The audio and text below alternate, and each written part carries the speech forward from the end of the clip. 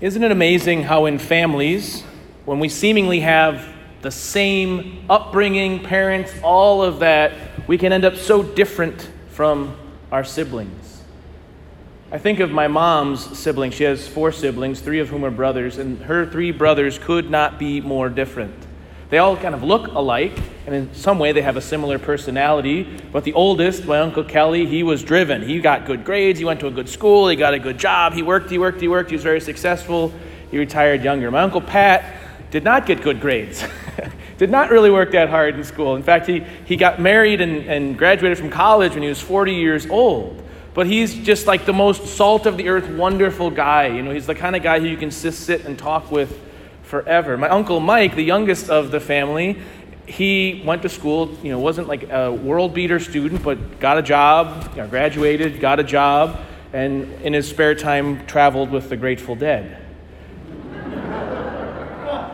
Which is awesome, by the way. We always knew that the Grateful Dead were in town because that was when Uncle Mike used to visit when we were little kids.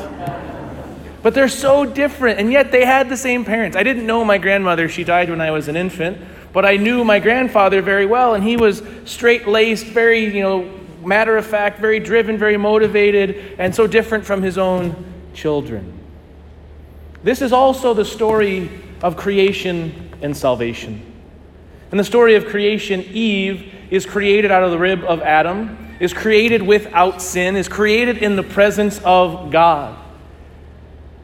Mary is conceived immaculately, conceived without sin, lives her entire life without sin. And yet we know that they live and they end up in very different places. They make very different choices in their life. Given similar, I can't say the same because they're similar gifts, but still given this relationship with God, Eve in her own life chooses one path, whereas Mary chooses another. What's the difference? In the gospel we hear, "Blessed are those who hear the word of God and observe it." Yes, we should venerate the Blessed Virgin Mary for the fact that she is the mother of Jesus, the mother of God. But we reverence her because in every choice she made, she listened to the word of God and chose to observe it. From the moment of her conception until the moment she was assumed body and soul into heaven, Mary observed the word of God. We are all saved, including the Blessed Virgin Mary, by one person. His name is Jesus, the Word of God, the incarnate Word. In every moment of her life, Mary received into her heart the fullness of God's Word and chose freely to do that. We know this from the story of the Annunciation, when the angel Gabriel comes to her and she says, "Let it be done according to your word." Her trust, her gift of self totally to God, of receiving the word and observing it. In the first reading, we hear of the great pains and the great difficulties David and the people went to in reverence of the Ark of the Covenant.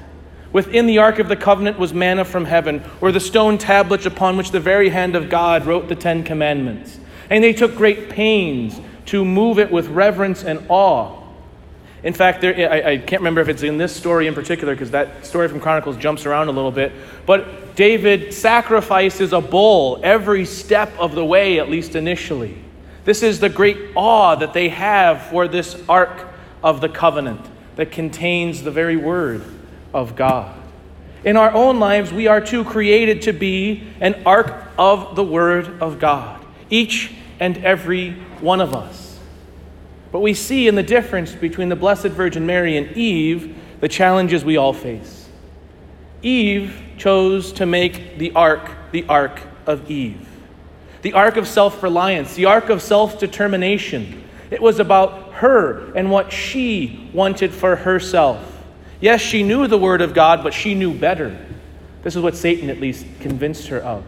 Whereas we see in Mary the choice to always and everywhere be remade and renewed in the word of God.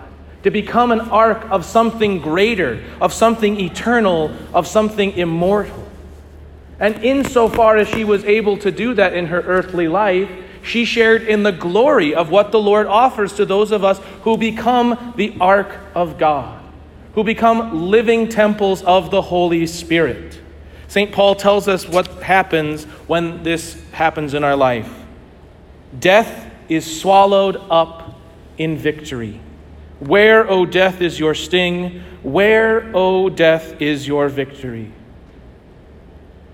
Through the Word of God and through our choice to obey the Word of God, no matter where we've been, no matter what we've done, we can live and become like the Blessed Virgin Mary.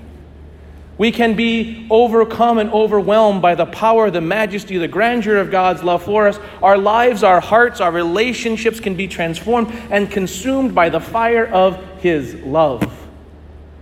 And we can, like Mary, defeat death through the victory that is won for us on the cross by her Son. This is the power of the good news, the power of the Word of God, that which is immortal clothes itself in mortality so that it can make us who are mortal one with that immortality and eternity. That is made present in the Blessed Virgin Mary. This is why we celebrate throughout the year these wonderful solemnities and feasts of the Blessed Virgin Mary, because what God does in her life, He desires to do in yours. Will it be easy? No. Mary suffered great suffering and great sorrow. We celebrate that on September 15th, Our Lady of Sorrows. Simeon tells her that in the temple. A sword will pierce your heart. It's not going to be easy. It's not easy to follow the Word of God, but it is the one thing that will help us overcome death, sin, and destruction. And we know full well in the face of this pandemic, in the face of death, that death has no power over us. It doesn't mean we should be imprudent. It doesn't mean we shouldn't do the things that we need to be doing.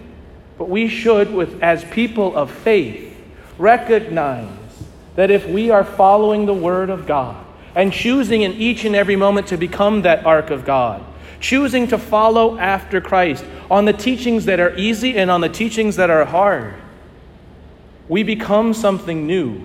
We become one with Christ. We share in His victory over death. So as not to go too far into the theological abstractions, although I would love to do that and continue to do so, we are reminded in this feast of the Assumption of the Blessed Virgin Mary that every choice we make has eternal ramifications and implications on my life and on the life of the entire world and church. Everything we do has infinite and eternal value. We have a choice as to who we serve. Do I serve me, or do I serve thee? Do I take those gifts that I have been given and share those freely with the world, with the church, with my brothers and sisters, with the poor? Or do I hold them on and try to aggrandize myself?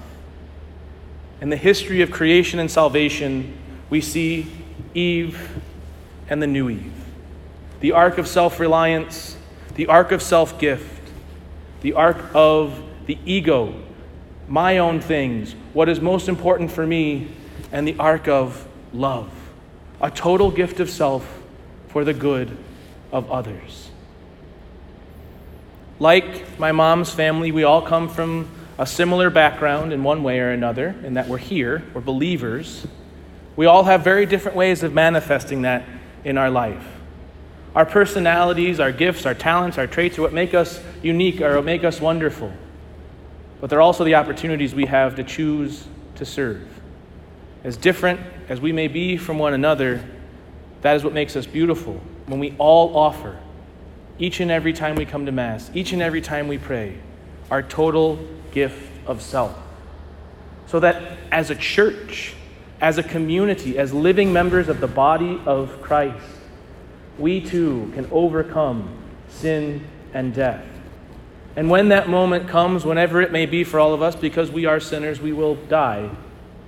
We will smile because the face of our Heavenly Father will be gazing upon us and smiling and illuminating the very depths of our soul.